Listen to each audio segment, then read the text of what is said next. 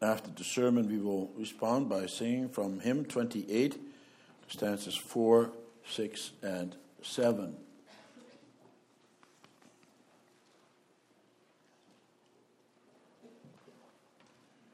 Beloved congregation, brothers and sisters, I don't have to tell you that it is very difficult to give someone insight into his own behavior and way of thinking, especially if such thinking and such behavior is part of their personality.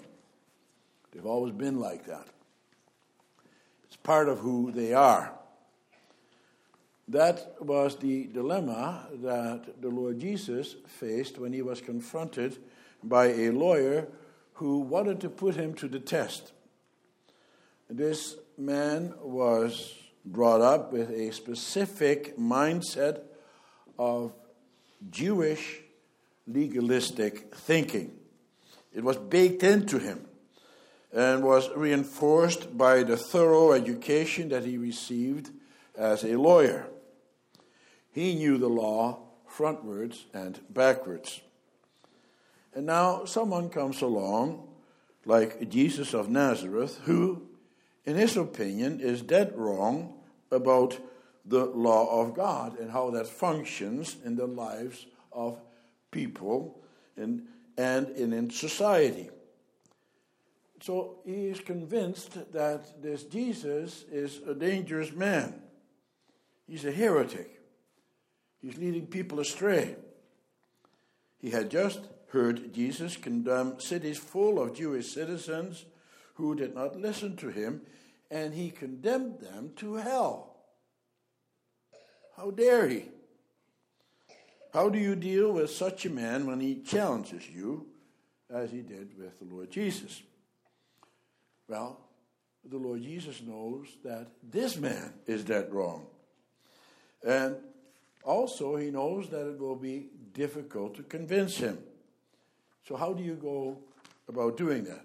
Well, brothers and sisters, it's masterful to see the way that the Lord Jesus handles this man. No one can rival his wisdom and skill. The conversation that Jesus has with this man is absolutely brilliant. Let us learn from him as I preach to you about the brilliant way in which Jesus teaches us to love our neighbor as ourselves. And we will see that he does that by, in the first place, entering our world, secondly, telling a simple story, and thirdly, giving a most basic command. If you want to be able to correct someone, especially someone with whom you do not have a relationship, then you first have to look at what makes that person tick. You have to enter his world, and you have to understand where he is coming from. Else you will accomplish very little. That's what Jesus does, and he's very good at it. That is clear from the way that he deals with the lawyer who wanted to put him to the test.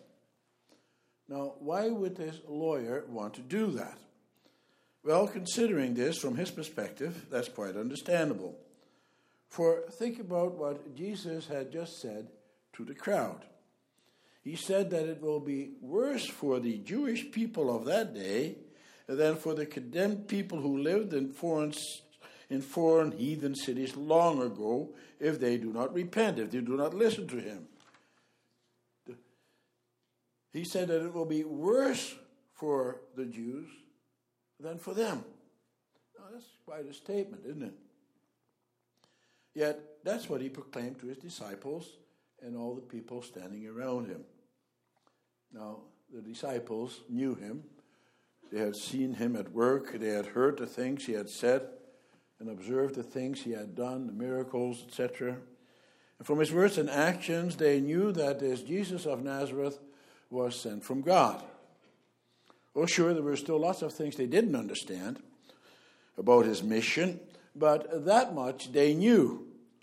And they knew they had to listen to him. The lawyer, of course, did not have that history with him and therefore had no idea what Jesus was all about. From what he heard Jesus say, he concluded that Jesus was against the Jews, that he was some rebel, that he did not love them, and that he did therefore not keep the law of love, for else he would not condemn those who would not listen to him.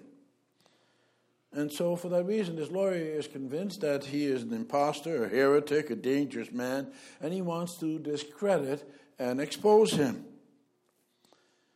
And now this lawyer asks him a question in a cunning way. For note the way in which he addresses him. He calls him, first of all, teacher. That's a title of respect. And he also stands up. That's another show of respect. No doubt he feigns respect in order to disarm him and in order to have others think that he has some regard for him.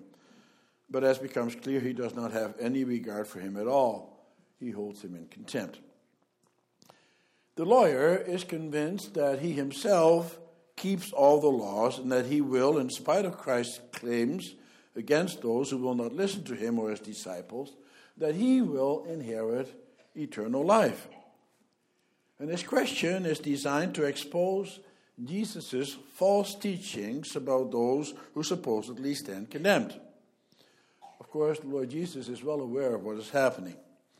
And he is also very familiar with this man's belief system. He knows how he thinks.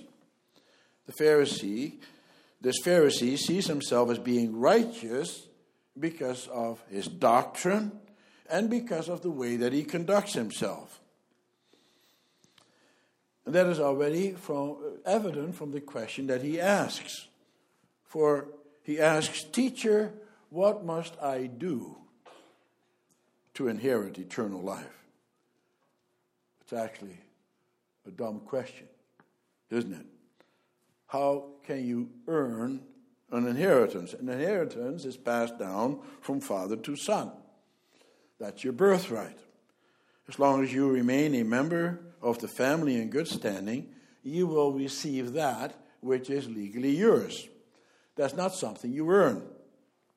And so the natural thing to do would be for Jesus to explain that to him. But he doesn't do that.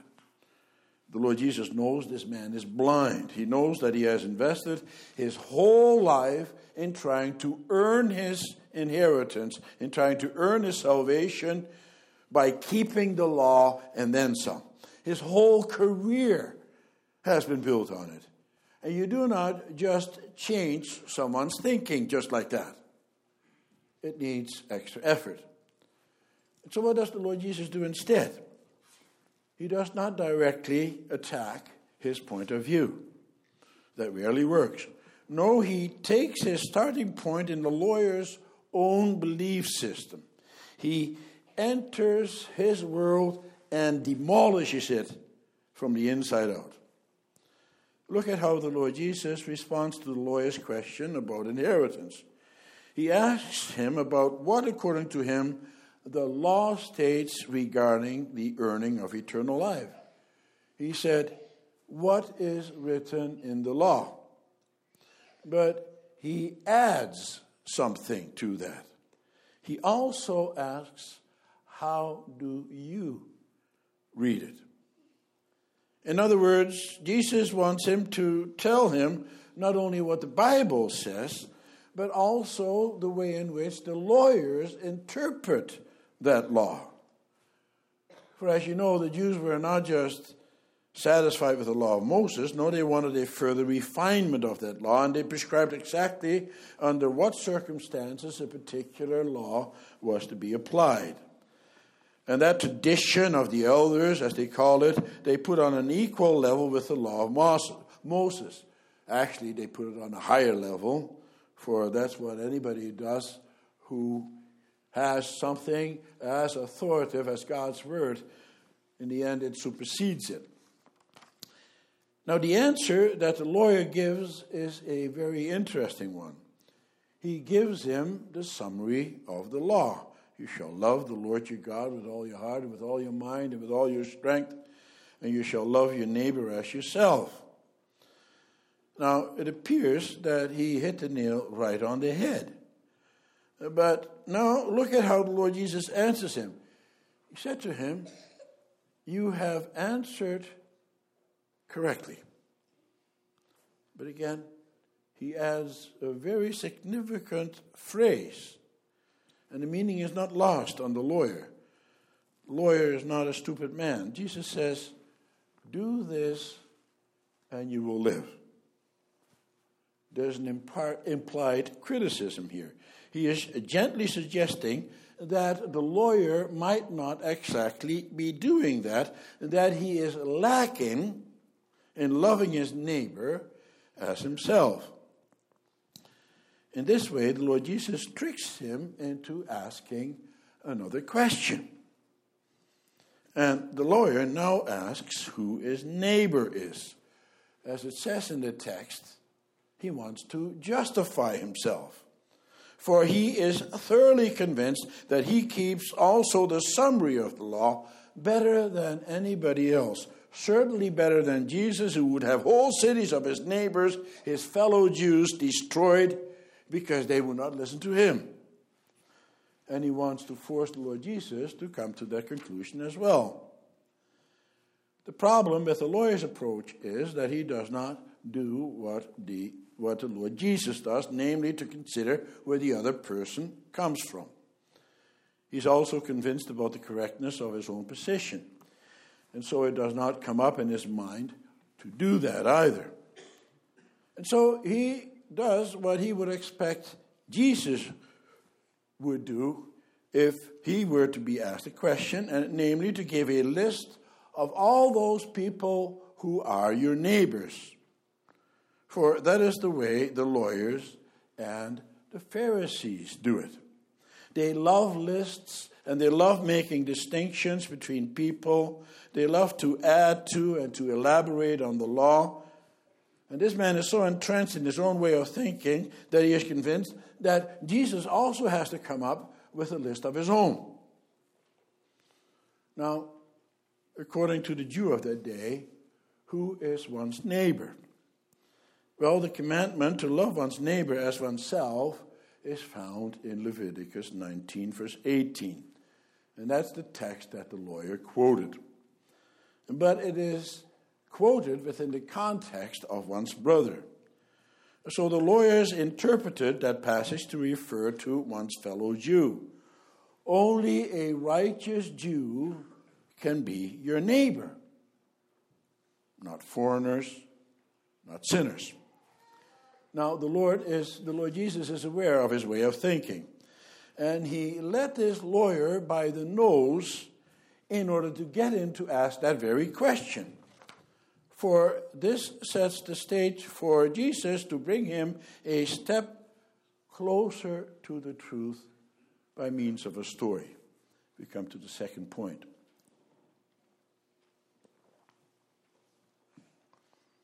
The story that Jesus tells about the Good Samaritan is brilliant. It seems very simple. Everybody can understand it, and it is. And yet it is very deep and profound.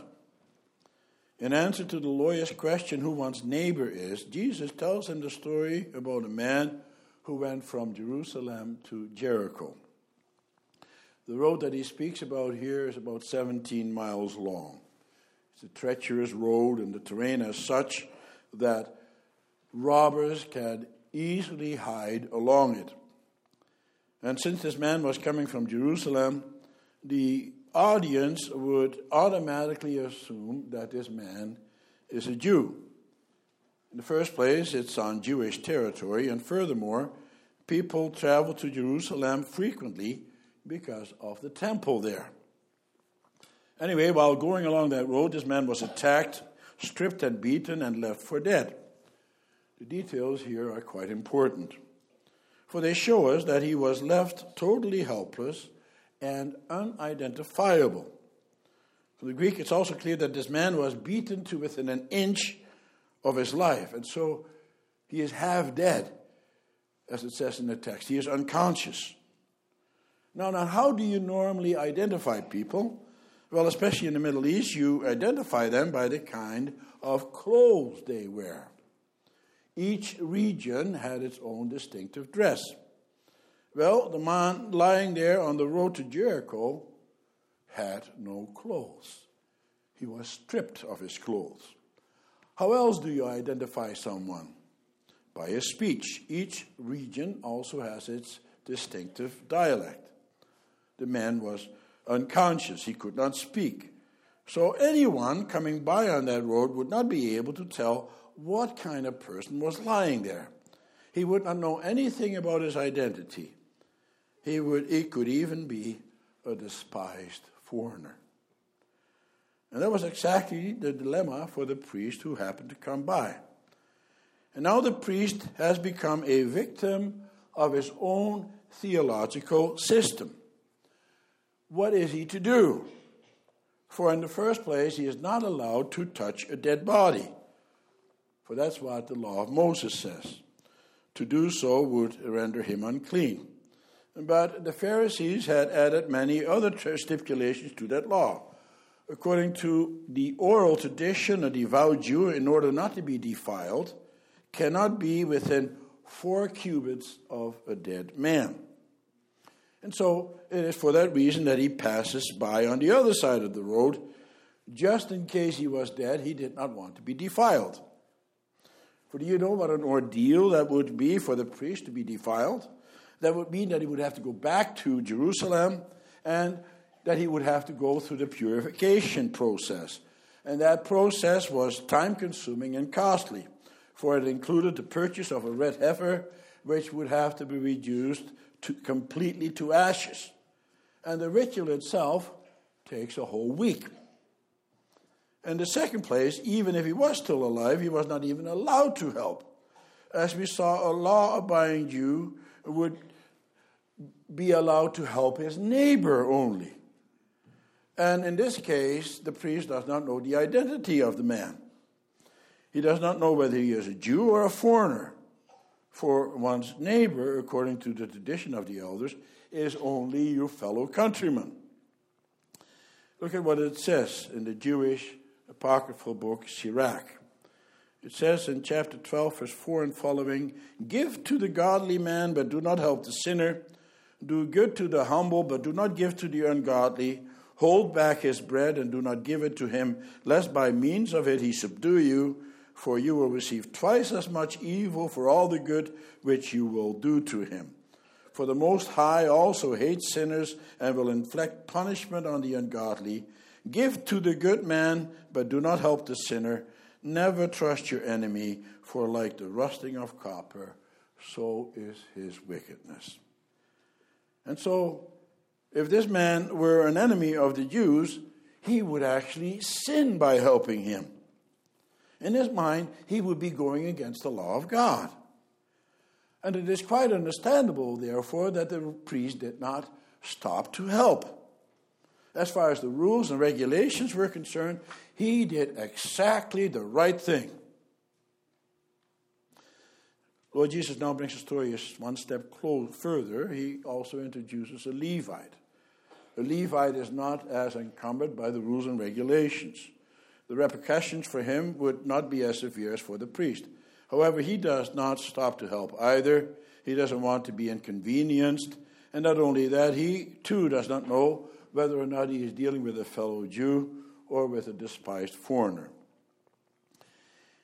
And then the Lord Jesus introduces an unexpected element to the story. He introduces a Samaritan.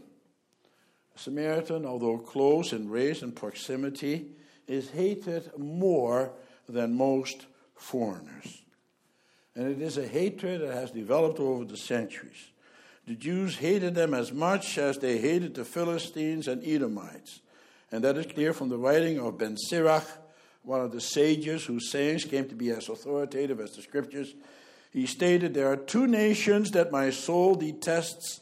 The third is not a nation at all. The inhabitants of Mount Seir and the Philistines and the stupid people living at Shechem." The latter, of course, refers to the people, to the Samaritans. Now what does Jesus do? Well, he makes a Samaritan the hero of the story. For what happens in the story, a Samaritan comes by who does exactly the opposite of what the priests do and the Levites. He has compassion on the man. The word used in the text here for compassion is a strong word. He is visibly moved by the man's deplorable condition. Although the Samaritan cannot be sure of the identity of the man either, he assumes he is a Jew, of course. After all, this is on Jewish territory on the road between Jerusalem and Jericho. Now, please note that the Samaritans' hatred and contempt for the Jews was as great as the Jews' contempt for them. Nevertheless, he overcame his feelings of hatred and he stopped to offer assistance. What does he do? Well, he bandages his wounds, pouring on oil and wine, and then he put the man on his own beast and he brought him to an inn to take care of him there. He even stayed with him overnight. But before he leaves the following morning, he gives the innkeeper some money to make sure that he is looked after and promises to make up the difference if that turns out not to be enough for his care. The significance of his actions is great, for we must place ourselves into the mindset of that day and culture. For the Samaritan to do what he did was very unusual and brave. For please consider, the Samaritan most likely had to travel to Jericho to find an inn, for there probably were no inns on that road. Now, what do you think it would have looked like for the Jews for a Samaritan to ride into town with a badly beaten, half-conscious Jew on his donkey? The Samaritan endangered his very life by these actions. For the Jews were likely to assume that he was somehow responsible for this man's demise and would deal with him accordingly. And you may say to yourself, well, is that logical? For why then would he carry him into the inn and look after him? Hatred, however, is not rational. Let me give you a somewhat cultural equivalent scenario and translate that into our American culture of a few hundred years ago. Suppose an Indian were to come into a western town with a scalped white man on the back of his horse, checking into a room over the local saloon and staying the night with that white man in the same room with him.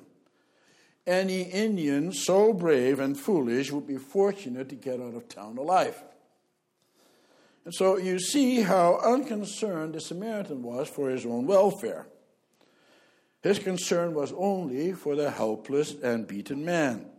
He could have just dropped the man off at the door of the inn and disappear and this way remain anonymous.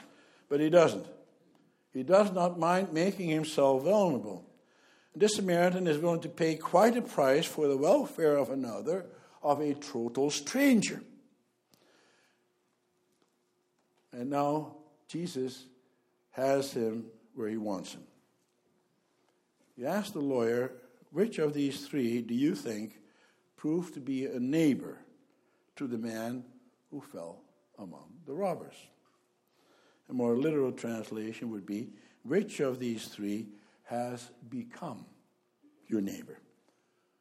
That's how it says it in the Greek. And that's also the very point that Jesus wants to make. One's neighbor is not someone whom you define beforehand. That's what the Pharisees do. No, your neighbor is he with whom you come into contact, no matter who he is, even if he is your arch enemy. And when you meet a needy stranger, then he has become your neighbor, no matter who he is. And now the lawyer has to give the obvious answer.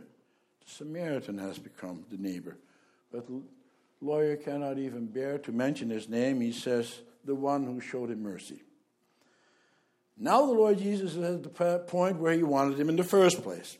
He has come full circle and repeats the line from before he instructed the lawyer with this story and says to him again, you go and do likewise. He gives him a most basic command. Love your neighbor. We come to the final point.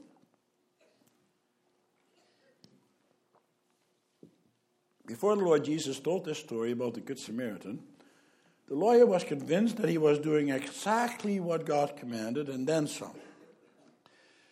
Now it's a completely different ballgame. He exposed the lawyer for the kind of person he is, namely self-righteous and lacking in compassion, someone who thinks that he is better than others because of who he is as a Jew and what he does as a lover of the law. By reinterpreting for him who one's neighbor is, Jesus shows him how far he falls short of the requirement to love your neighbor as yourself. Now, that's a whole new way of thinking for this lawyer. This is a whole new world for him. Now, he can no longer be so smug in his own self-righteousness. But what about us? Let's look at ourselves. Do you and I, do we love our neighbor as ourselves? Think about it. For such a constant or such a consistent application requires a heart which is constantly pure and constantly filled with compassion for others. Who is able to keep God's law perfectly? The lawyer certainly couldn't, if that is who one's neighbor is. And what about you and me? Are we able to fulfill such a requirement? You will admit we can't. No one can. And yet, brothers and sisters, perfection is required from us. At least we must attempt to keep the law of God. And so we need Jesus. We need his example to be like him, but also his mercy, because we can never attain perfection on our own. On the contrary, he fulfilled the law perfectly. Look at how he conducted himself on earth. For example, in Luke 9, verse 51 and following, we read that the Lord Jesus himself had just prior to this experienced the rejection of the Samaritans, for they would not allow him to stay in their village. Yet, now just after this has happened to him, he does not shrink back from showing the Samaritans in a good light. The Lord Jesus does not share the hatred of his fellow Jews, indeed his fellow man. He doesn't hold grudges. He has compassion on everyone who crosses his path. Now he teaches us to do the same. He teaches us to forgive. He teaches us to be compassionate, not to look down on others. He teaches us to love our neighbor as ourselves. And so let me ask you, brothers and sisters, and I ask myself the same question. How does that function in your dealings with others? We often do hold grudges, don't we? We look down on others as well. We're often unkind, even to those in the household of faith, don't we? Think about it. I'm sure there are some people here in this church building whom you don't like very much and you don't really want very much to do with them. What about your own home? Are you always kind to your children, to your wife, to your husband? Or do you have lists of family members that you like more than others? Do you have favorites? Your family members are your closest neighbors. You have to love them, warts and all. It's God's command. And what about outsiders? Are you a racist? Do you think that you are superior to others because of the skin of your color or because of your culture or because of your abilities? Do you think that others are the authors of their own misfortune because of their incompetence and that they are beyond help or not worthy of help? How do you treat others? This parable of the Lord Jesus teaches us that we must love our neighbors as ourselves. Kindness goes such a long way. To be kind to your children, to be kind to your classmates, to your wife, to your husband. And God also teaches us that we must be able to make sacrifices for others. That's hard, isn't it? I know it is for me. By nature, we are selfish. We look after ourselves first. But we must be like the Lord Jesus. His actions resembled that of the Good Samaritan. The very things he was doing, Jesus was doing as well. He bound up the wounds of those who were smarting, for he healed the sick and the lame. He made himself vulnerable. He risked his life for the sake of others, his enemies even. In the story of the Good Samaritan, the Lord Jesus is ultimately pointing to himself. And those who believed, whose eyes were open, understood. Do you understand? And do you also see as a member of Christ that you are to do likewise? Brothers and sisters, we're all stubborn people, set in our way. We have many ways in which we justify ourselves, our thinking and our actions. But time and again, Jesus challenges you and me to rethink them. He challenges us to realize the exacting demand of the law and so be driven to do the law. And yet, as we all know, we cannot keep the law. And therefore, we must throw ourselves at the feet of the Lord Jesus. He is the Good Samaritan. He will heal us. He will make us whole, for he has paid the price for you and for me. We must become like him. We must be like him and believe in him, and we must have hearts of compassion for others. And that's the position the Lord Jesus wanted the lawyer to come to. He wanted him to come to the truth. He wanted him to come to Christ. He wanted the lawyer to seek a salvation not based on his own works. He wanted him to repent and to believe in him. We must do the same. He wants us to be like him so that we can show ourselves to be thankful children, so that we may walk humbly with him and our neighbor. As he says in the Sermon on the Mount, the meek shall inherit the earth. Amen.